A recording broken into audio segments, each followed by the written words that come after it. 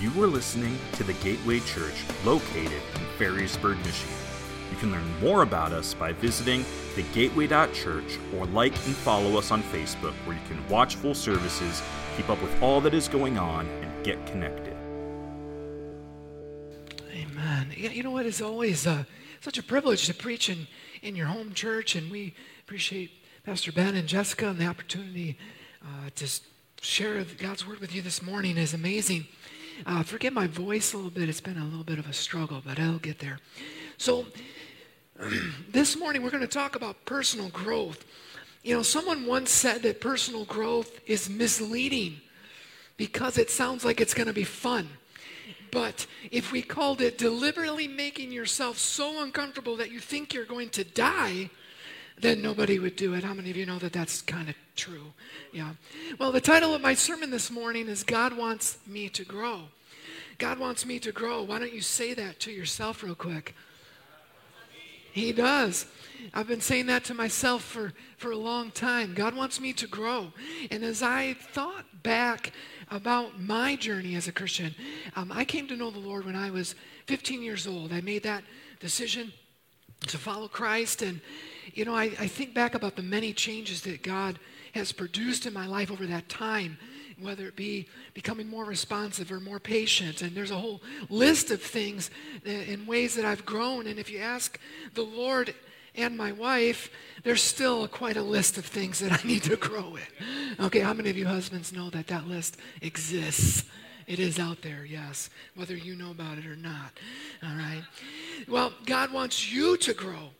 Not only does he want me to grow, he wants you to grow. Tell your neighbor that. God wants you to grow. That's true. So how have you grown since coming to know Christ? Now, if you're listening and you're like, well, Pastor Mike, I actually haven't professed faith in Christ. I'm kind of listening online, or I'm just kind of checking things out today. That's fine. We're so glad that you are doing that. If you come to a place where you want to know more about Jesus, then come find me or Pastor Ben or any of the pastors. We'd be glad to talk more about that with you. But if you're sitting here today and you are a believer, I want you to think about what are the ways that you have grown. I'm sure there's something specific that comes to your mind. Maybe there's something that you're currently trying to grow through. And you know how growth is. It's like you come up to it, and sometimes you go, yeah, not today. And you just kind of turn around, you know. And other times you're like, okay, I'm ready to grow. Okay, I did it. All right. You know, you step over that line and then you keep moving forward from there. Well, I'm sure that you and I could spend all day listening to stories of how we have grown, the ways God has moved in our lives. But you know what's really true about our growth is that a lot of times it occurs because God pushes us out of our comfort zone and into a place where we have no choice but to grow. Have you ever been there? It's like you feel something just kind of pressing you out, and you're like, yeah, I'd rather stay back there. And it's like, I've often described it this way. It's like a blister that forms, you know? It's like or a splinter. If you get a splinter, your body just kind of wraps it around in a callus and just starts moving it out, right? And I think that's sometimes how it is with our walk with the Lord. God wants us to grow so bad. And sometimes, as you'll hear me talk about in a few minutes, we want to stay in that comfort zone more so. And he kind of just says, yeah, not today. And he just kind of puts us out there and says, okay, go for it. And so we're going to continue into 2 Peter today. And as we do, we're going to discover that we're not the first people who've ever experienced this. As we get into this Exiles series, we're going to start reading the last words of the Apostle Peter. And he wrote these words while sitting in a Roman prison, waiting to be executed. Okay, so he's sitting there, and he's formulating his last words, and so he writes this letter to them. And if there's one word that kind of characterizes 2 Peter, it's the word remember. In 61 verses, he uses that phrase, or something very similar, 7 times. Don't forget. Refresh your memory. Keep this in mind. That kind of thing. 7 times in 61 verses, he brings this up. So what is it that he wants them to remember? It's primarily related to 2 things. One, mainly it's related to growth. The fact that they can grow despite being exiled. Okay? So let's take a look at a couple verses. Look at 2 Peter chapter 1, verse 2. He says, may God give you more and more grace and peace as you grow in your knowledge of God and Jesus our Lord. He gets right to it. 2nd verse, he's talking about growth. It's on his mind, okay, as he sits in that prison. And then at the end, like a bookend, beginning and end, chapter 3, verse 18, he says, you must grow. You must grow in the grace and knowledge of our Lord and Savior Jesus Christ. Peter wanted these exiles to know God wanted them to grow. And his words are relevant to us today because in this opening passage, these first 15 verses, Peter addresses 4 common misconceptions regarding our perspective of growth, the process of growth, and the purpose of growth. So we're going to walk through them in order. Let's start with having a proper perspective. Go to chapter 1, verses 1 and 2. This letter is from Simon Peter, a slave and apostle of Jesus Christ. I'm writing to you who share the same precious faith that we have. This faith was given to you because of the justice and fairness of Jesus Christ, our God and Savior. May God give you more and more grace and peace as you grow in your knowledge of God and Jesus our Lord. So the first misconception that Peter addresses is kind of in the background of this letter. The first misconception is that growth is stunted or stopped by challenging circumstances. The first misconception is that growth is stunted or stopped by challenging circumstances. Think about that for a moment. Naturally, we tend to think that this is true, but in the context of growing more like Christ, not so much. Because in reality, spiritual growth is accelerated by challenging circumstances, especially when we have the proper perspective. See, these Christians were facing difficult challenges. Peter knew that they were exiled. He knew they were suffering. He knew that they were trying very, very hard to understand how what they were going through fit into God's plan for their life. Have you ever been there? I have been there a few times where you feel like, what in the world is going on? This is not what I thought was going to happen. And so here they are. Peter knew all of that, but he also knew that their growth started where their comfort zone ended. You hear that? Their growth started where their comfort zone ended. He knew that God was trying to do something amazing in and through their lives. And so rather than resist the challenge, he says, embrace the challenge as an opportunity to grow. And I know the same is true for us. At some point, all of us are pressed out of our comfort zone, out of our familiar, and into the unknown. And this is very, very hard on us. Because naturally, our goal is to stay in our comfort zones as much as possible. I tend to think our comfort zones are a lot like this Snuggie. Now, full disclosure, this is not my Snuggie. Okay, I bought it specifically for this sermon. Okay, wearing such a thing violates every man law I know, actually. So, and I was actually instructed in first service, I put this thing on backwards. You know, I wore it like a robe in first service, but you're actually supposed to put it on this way because there's a pocket for your snacks. Right here. I didn't even notice that at first, but this is really ingenious. You could fit a lot of snacks in here.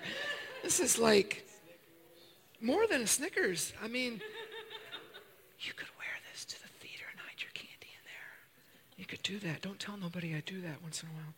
Okay, so you could hide a lot of stuff in there, okay? And now that I have this on, this is actually pretty comfy. This is warm. It's soft, you know? I mean, and honestly, it's quite fashionable, don't you think? It's a good deal. As much as I'd love to continue wearing this Snuggie, staying in it all the time is not really practical, is it? I mean, it hinders us from basically doing everything but sitting on the couch, right? I mean, you can't cook in it. Your sleeves will get all yucky, right? You can't exercise in it. You can't work in it. You can't even use the bathroom very well in it, although I know somebody here is going to try that, okay? The same is true for our comfort zones. We'd like to stay in them as much as we can, but in reality, that's not possible. God tends to push us out of our comfort zones in order to help us become more like Jesus. And when this happens, some of us get kind of feisty. We look at those challenges with disdain, like we do when somebody rips the covers off us in the morning or takes our Snuggie from us, right? How many of you know what I'm talking about? You see, perspective is a small thing that makes a big difference. Peter was telling these believers and us today to change our perspective, to see our challenges, to see the moments when God exiles us from our comfort zone, not as an inconvenience, but as a catalyst for our growth. All too often we get that way with God. We're like, God, why?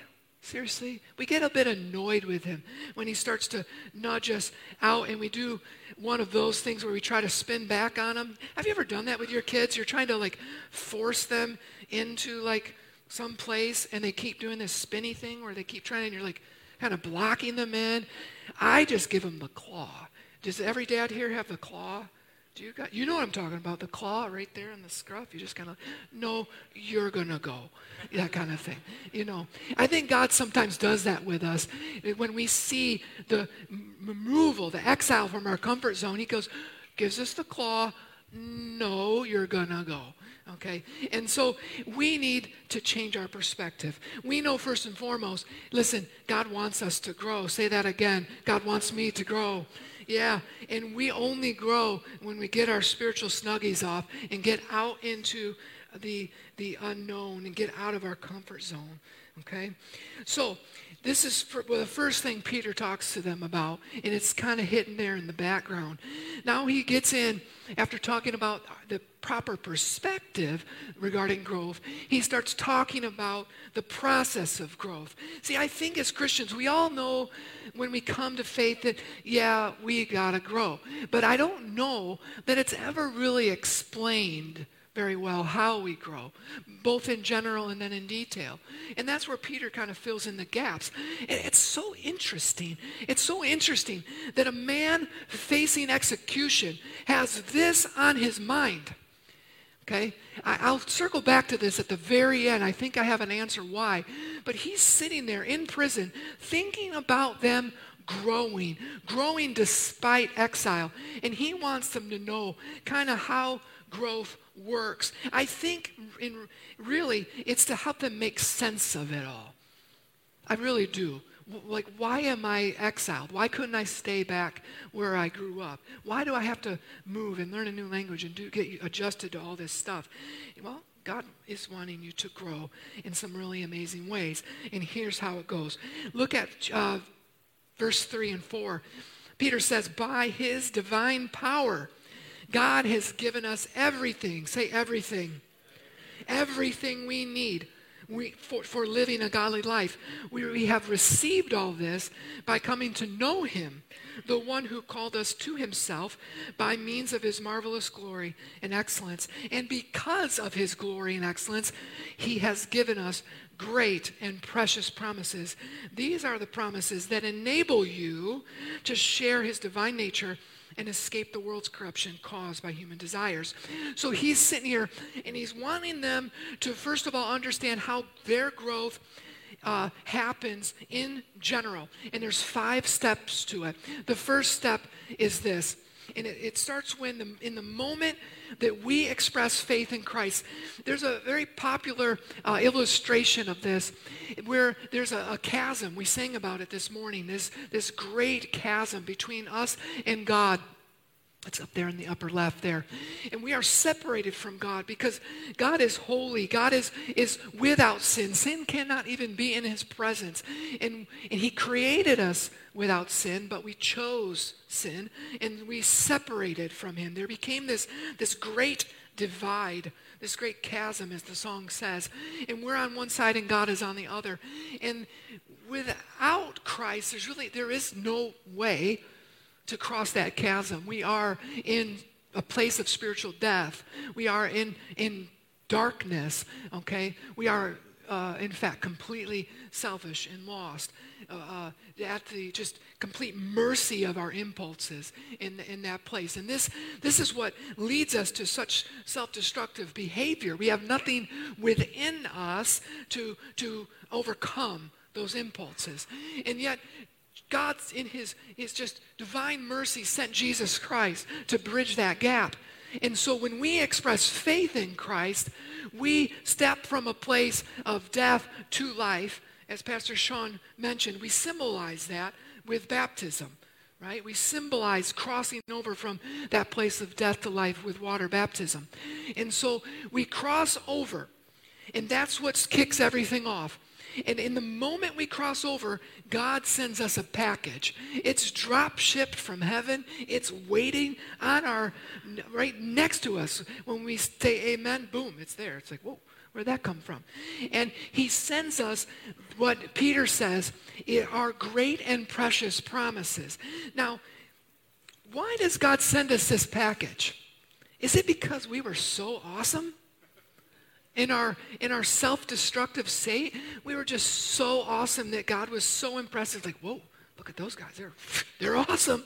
I better send them something.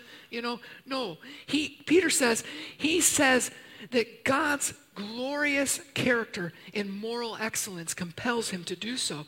See, God's character is so profoundly deep and his morality so pure that he cannot help but respond to our faith any other way. Think about it. If when we expressed faith in Christ, God didn't provide us with everything we need to live a godly life, then we would have grounds to accuse him of some potential injustice. Do you understand? We could say, yeah, I stepped the line of faith, but you left me hanging. Thankfully, Peter says this is not the case. But step 3, Peter says you have to unpack and use God's great and precious promises. Now, I just want to interject real quick here. I think the most ridiculous thing on Amazon or YouTube is the videos that show people like unpacking things. Please don't raise your hand if you watch those, but meet me at the altar afterwards, please. I would like to pray for you. Okay, I'm just teasing. Kind of not, but I do hate those videos. Okay, we have to unpack and use what God sends us, these great and precious promises. Now, I've heard recently that there are like 7,300 promises in the Bible. That's a lot of promises. Okay, if we did one of those a day, it would take like years to just get through all of the promises that God has made to us. But Peter says, listen, we never abdicate our responsibility, right? From beginning to end, as it pertains to growing more like Jesus, our choices are the determining factor.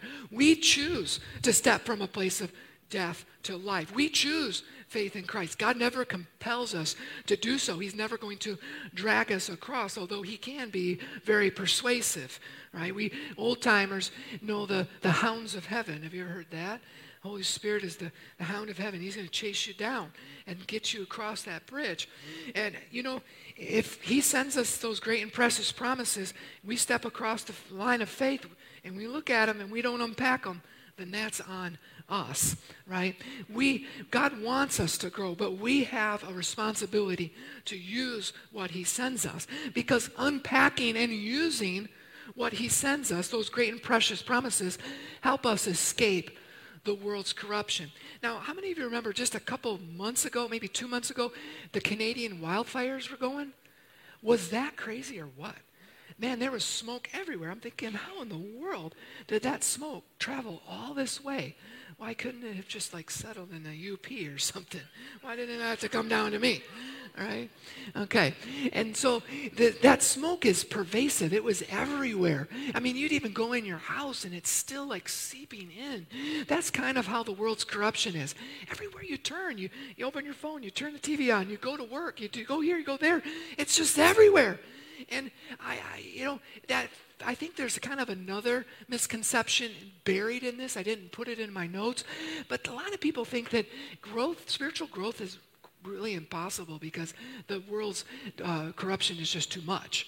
And that's not true at all. We can grow despite the world's corruption, and we do that through unpacking and using God's great and precious promises. And if we look into the next verse, Peter says, actually, as we use those great and precious promises, we begin to share God's divine nature. His profound character and moral excellence actually becomes our own. And guys, this really is the beauty of the gospel. The living hope we sang about, is that we don't have to stay in a place of relational darkness. We don't have to stay completely selfish and spiritually unproductive and useless. It's that when we express faith in Christ, we cross that line of faith. It's not like instantly, although I've heard testimonies of this happening occasionally, but for the most part, instantly, all of our bad habits and negative ways of thinking don't just like drop off us. We grow from that place to become more like Christ. What did Peter say?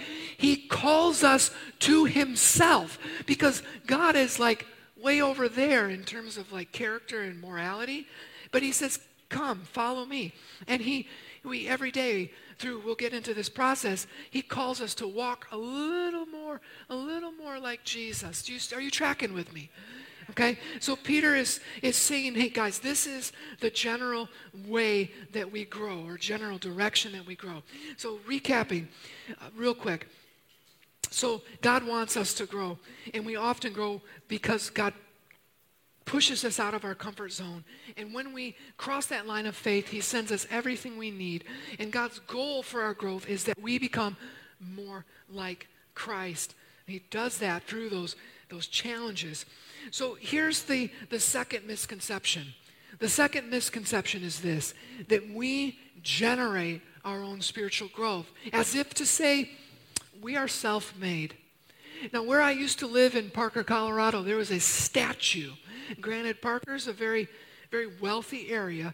A lot of successful people there. They're perceived as successful.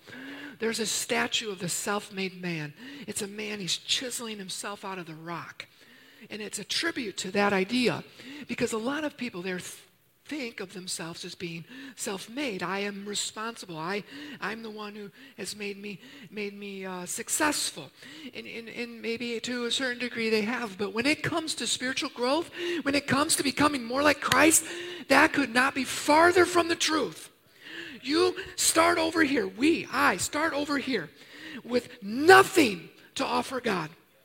Nothing within ourselves to generate that spiritual growth. And he calls us across that bridge to express faith in Christ. And he is the one that gives us everything we need. His power is what causes us to grow. The only thing we are ever responsible for is saying, yes, I will respond to that promise. Yes, I will walk closer to you, Lord. That is the only thing. So we are definitely not self-made as it comes to growing more and more like Jesus. Can you say amen? So Peter, he talks about the having a proper perspective. Okay, he talks about the growth in general, and then he circles back, and he talks about growth in detail. And I really like how the NIV reads this section. Okay, so bear with me as I read these verses 5 through 7. He says, For this reason, since God has sacrificed so much to get you across the line of faith, to get you from death to life, for this reason, make every effort to add to your faith goodness, and to goodness knowledge, and to knowledge self-control, and to self-control perseverance, and to perseverance, godliness, and to godliness, mutual affection, and to mutual affection, love. Herein we find the third misconception, and it's this. A lot of people think that growth is characterized by sudden, enormous gains. They believe that it's like making pancakes. You just get a box, you add a little water, mix it up, and in 5 minutes you have delicious pancakes. Okay? How many of you like pancakes? I like pancakes. Although I have a tendency to, that little alternative waffle recipe on the box? I take it up a notch. I'm kind of a waffle guy, I must admit. Okay? And how many of you like waffles? Heck yeah. You know what I'm talking about. So he says, growth is not like making pancakes, okay? It's a lot more like Thanksgiving dinner, okay? It takes a lot of thought, time, and skill. It starts with excitement and ends with exhaustion, okay? That's what growth is like. And so he says, really, the truth is that most growth is intentional and incremental. It's gained bit by bit, one conscious choice at a time.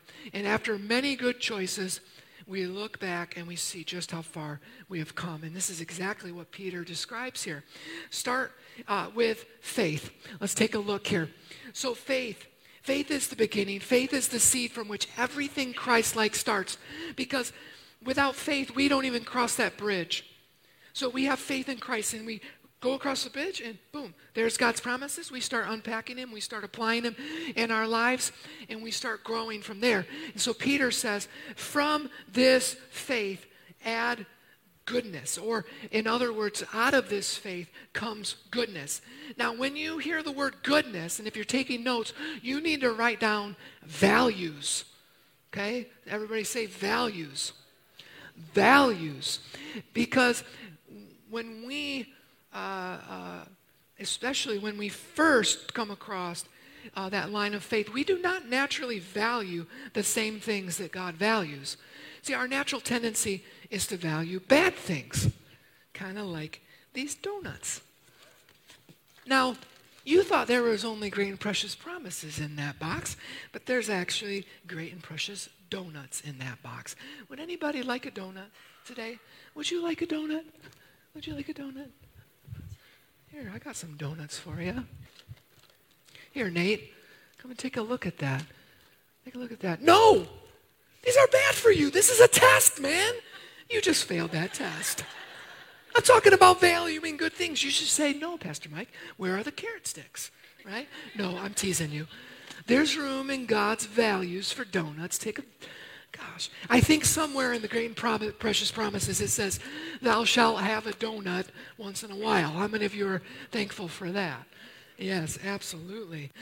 Absolutely. But the point is that naturally, we do not value the same things that God values. And so the very first thing that changes when we express faith in Christ is what we deem important. Let that sink in for just a second. What we value in ourselves, what we value in others, what we value in the world around us, as we become more and more like Christ, our values change. And if they don't change, then we're not becoming more like Christ, because it's a fundamental part of growing more like him is to begin to value the same things that he values.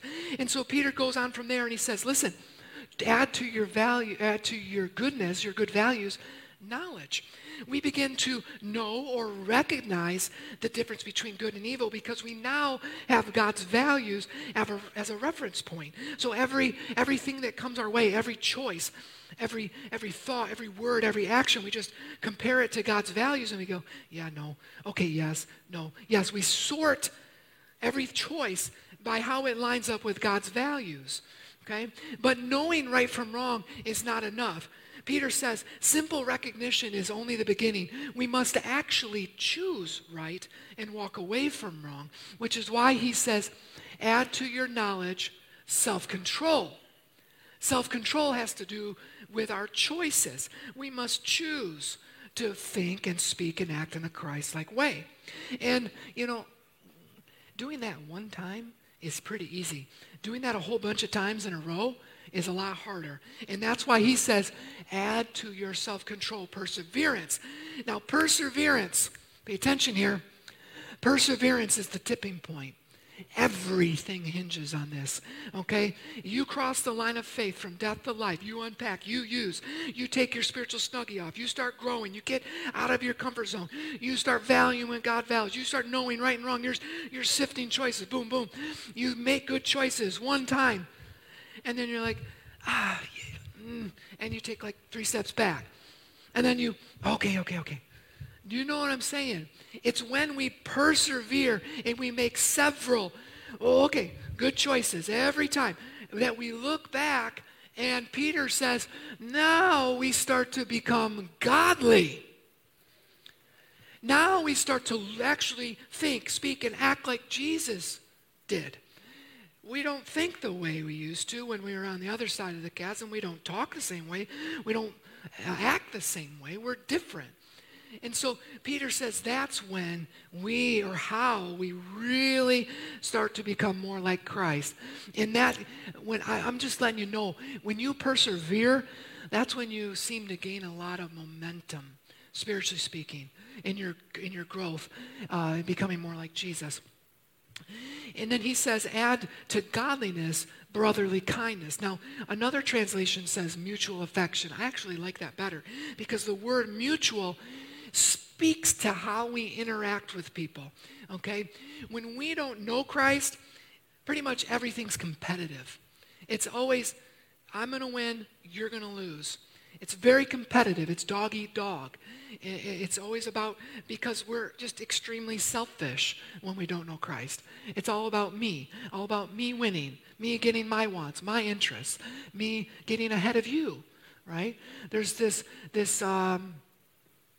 fixed mindset, if you will, that comes with being extremely selfish in that way. And so when we cross the line of faith and we start persevering and making good choices, well, not only do we start to become more like Christ, the way we interact with others actually becomes more collaborative. It doesn't mean all competition is gone. Okay, it just means that we generally start looking at our interactions a little bit differently. We look for win-wins as often as we can. Okay, we're trying to negotiate these situations where as many people can win as possible, because that's how Jesus did it. And so Peter, he takes it even just one more step further. He says, not only will the way you generally interact with people change, he says sometimes, and this is the pinnacle of growing more and more like Christ, sometimes you will choose to lose so that someone else can win. Because that's exactly what love is. That's what God, at least that's how God defines love. Think about John 3:16. For God so loved the world that he gave his one and only son. He lost a lot when he sent Jesus to die for us. Paul says we didn't even love God when Jesus came. We were God's enemies, and he still sent Jesus to die for us. And so God loves sacrificially. So if you and I want to gauge where we're at in terms of growing more and more like Jesus, if we aren't occasionally willing to sacrifice our own interests and wants for the interests and wants of others, then we've got more growing to do. Are you tracking with me? See, God's love is sacrificial in nature. And so he wants us to grow. God wants us to grow. Say that again. God wants us to grow. He does. When we cross the line of faith, he sends us everything we need to grow and become more like Jesus. And most of the time, that involves getting out of our spiritual snuggies and start making some good choices and persevering. And then we become more godly, more collaborative, and ultimately we learn to love sacrificially like Jesus did. And so he's talking about our perspective. He's talking about growth in general. He's talking about growth in detail. And so now we come to a place where the only natural question is this: how do you apply this sermon in your life, like literally right now? How do you walk out of here with something, with like an action step? We find the answer in verses 8 through 11. Take a look at those with me. Peter says, the more you grow like this, the more productive and useful you will be in your knowledge of our Lord Jesus Christ. But those who fail to develop in this way are short-sighted and blind, forgetting that they've been cleansed from their old sins. So, dear brothers and sisters, work hard to prove that you are really among those God has called and chosen. Do these things, and you will never fall away. And then God will give you a grand entrance into the eternal kingdom of our Lord and Savior Jesus Christ. So the fourth misconception Peter addresses is that faith in Christ is the end rather than the beginning. As if to say, so long as we believe in Jesus, God is satisfied.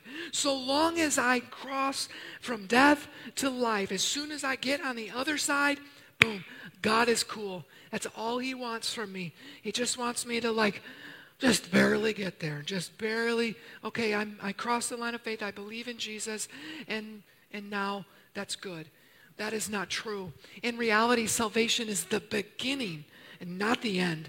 As a believer, God wants you to grow. He wants you to unpack and use what he sent you. He wants you to not only escape the corruption that is in the world, but he wants your faith to be expressed in productive and useful ways.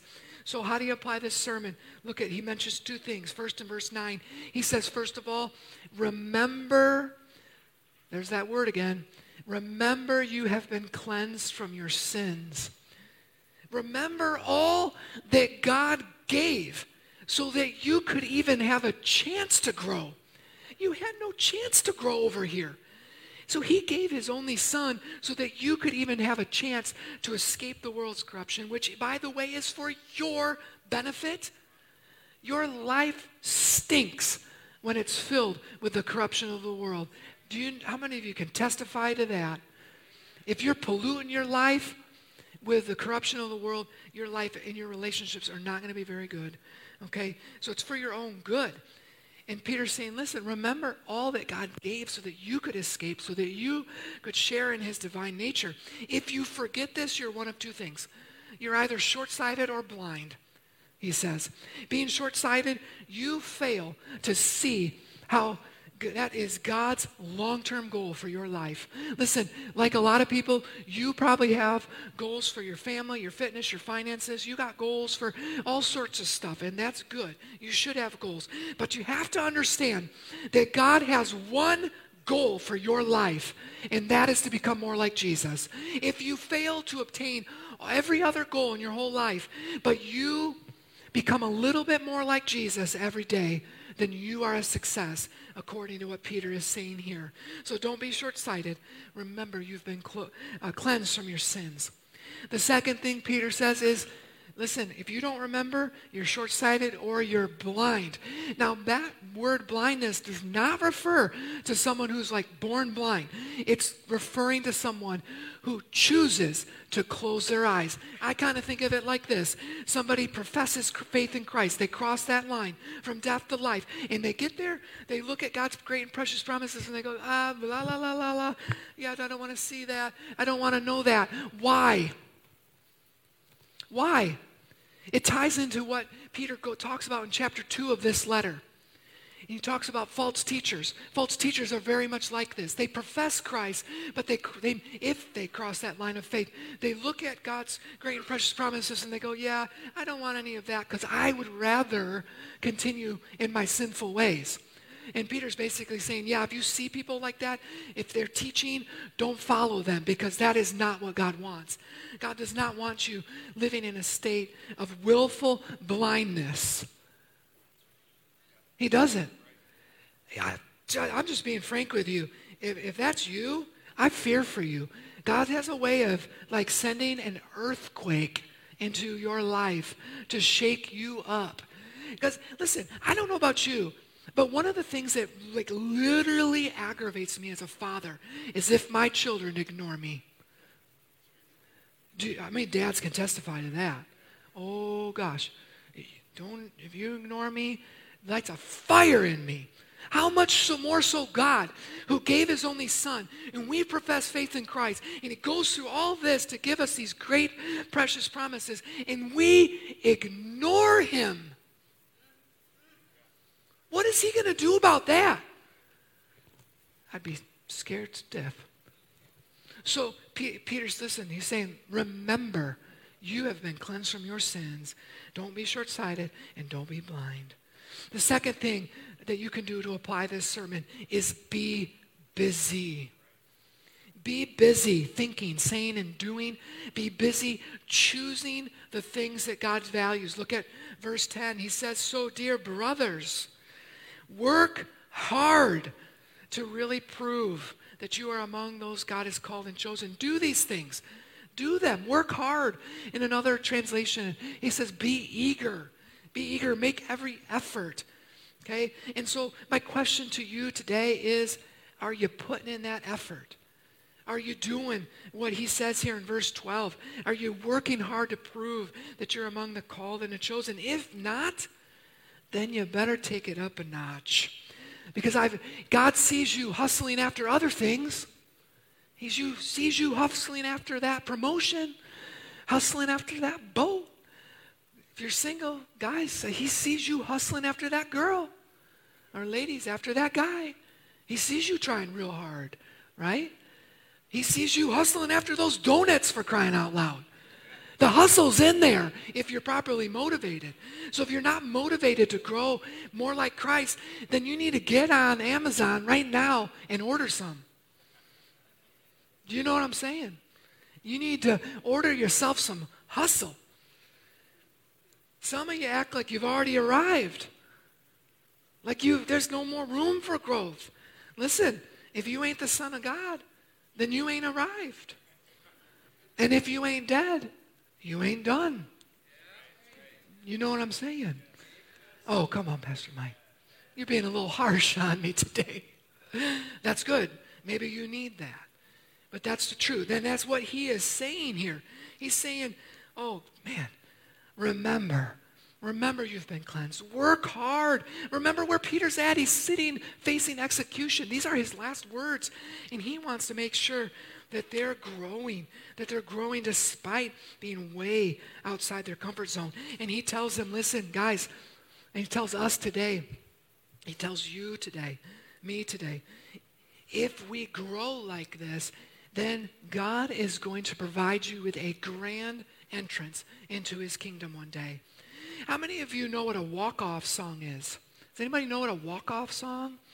So I just went to a Tigers game. And down in the corner, like they show the player and his stats, and down in the corner it says walk-off song, and then they list some song. And they play it like when he comes up to bat or hits a home run or does something amazing. They play the walk-off song to like celebrate this player, and every player has something a little different. And so I was kind of thinking about my walk-off song the other day. Yesterday morning, I chose like a couple of them. There was a song. It's silly because I listen to praise music and jazz music most of the time. But do you remember POD? Does anybody remember POD from like 20 years ago? There's a song they sing called Alive. I love that song. I crank that song. There's a song by Reliant K from 2004 called I Hate Consequences or something like that. I love that song. There's a song by Skillet called Hero. I really like that. Okay, so those are my walk-off songs. I started making a list just in case God needed some suggestions when I get there, right? So you need to think about your walk-off song because God is going to provide you and I with a grand entrance one day into heaven, and he's going to blast that as you walk across the heaven's gates, okay? And that's going to be really sweet. So I just want to quickly wrap up thinking about growth. Because if there was anybody that knew about growth, it was Peter. I think Peter sitting in that jail cell, knowing he's like hours maybe from dying, I think he was kind of rolling through his life just like anybody else would. And you know, I'm sure he was tempted to think about himself in the way many of us do. Because historically, Peter was known as the one for sinking when he walked on water. He's known for denying Jesus 3 times. He's known for being the guy who went back to fishing after Jesus was crucified. But I kind of think we need to look at Peter differently. Yeah, he started to sink after a few steps on the water, but at least he got out of the boat. He was the only one that got out of the boat. And you know what? Yeah, I know he denied Jesus 3 times while he was sitting at the fire in the courtyard. But was there any other disciples in the fire in the courtyard? No. He was the only one that followed Jesus even that far. He was close enough that Jesus could make eye contact with him. Everyone else was hiding. And you know, we don't have any other written account of Jesus personally restoring any of the other disciples. It was only Peter that he went to and said, "Do you love me? Do you love me? Do you love me?" And so, what this tells me is that Peter was focused on growth and not on perfection. Yeah, God wanted him to grow, but it was his effort that counted. It was his trying to become more like Jesus that mattered.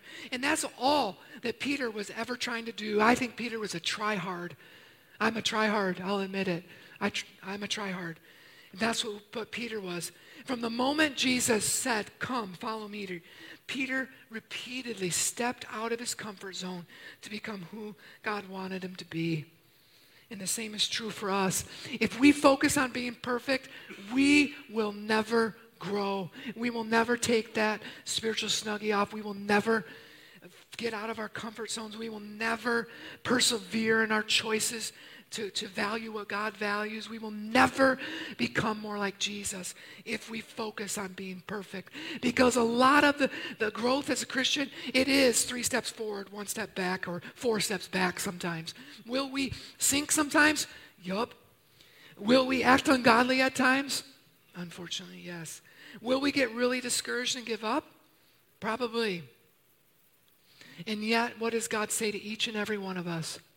The same thing he said to Peter, "Come and follow me." Would you stand this morning? Let's pray.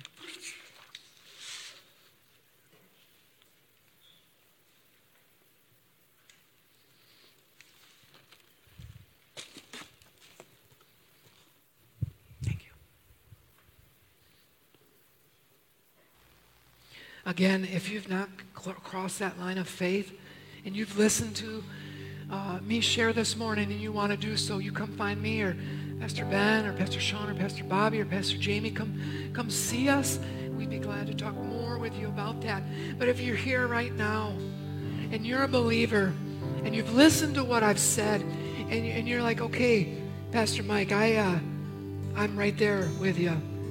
I'm feeling like way out of my comfort zone. Maybe I've been resisting God some."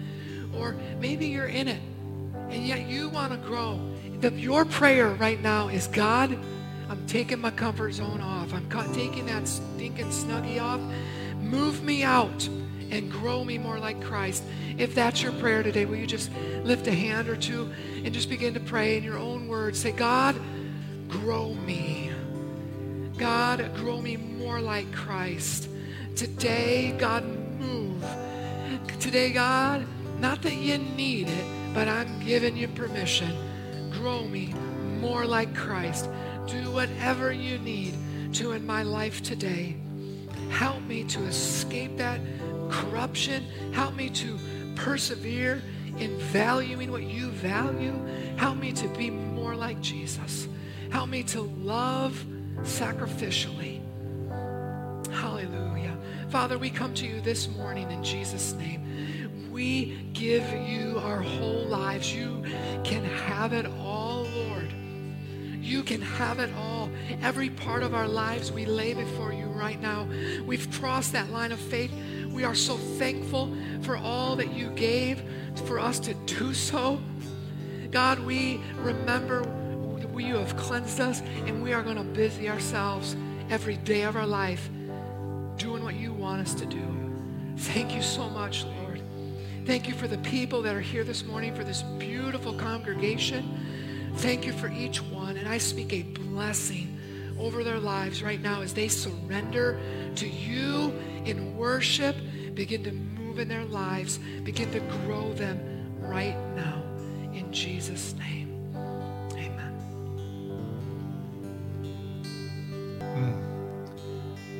Mike, thank you so much. You've lit us on fire and given us so much to think about.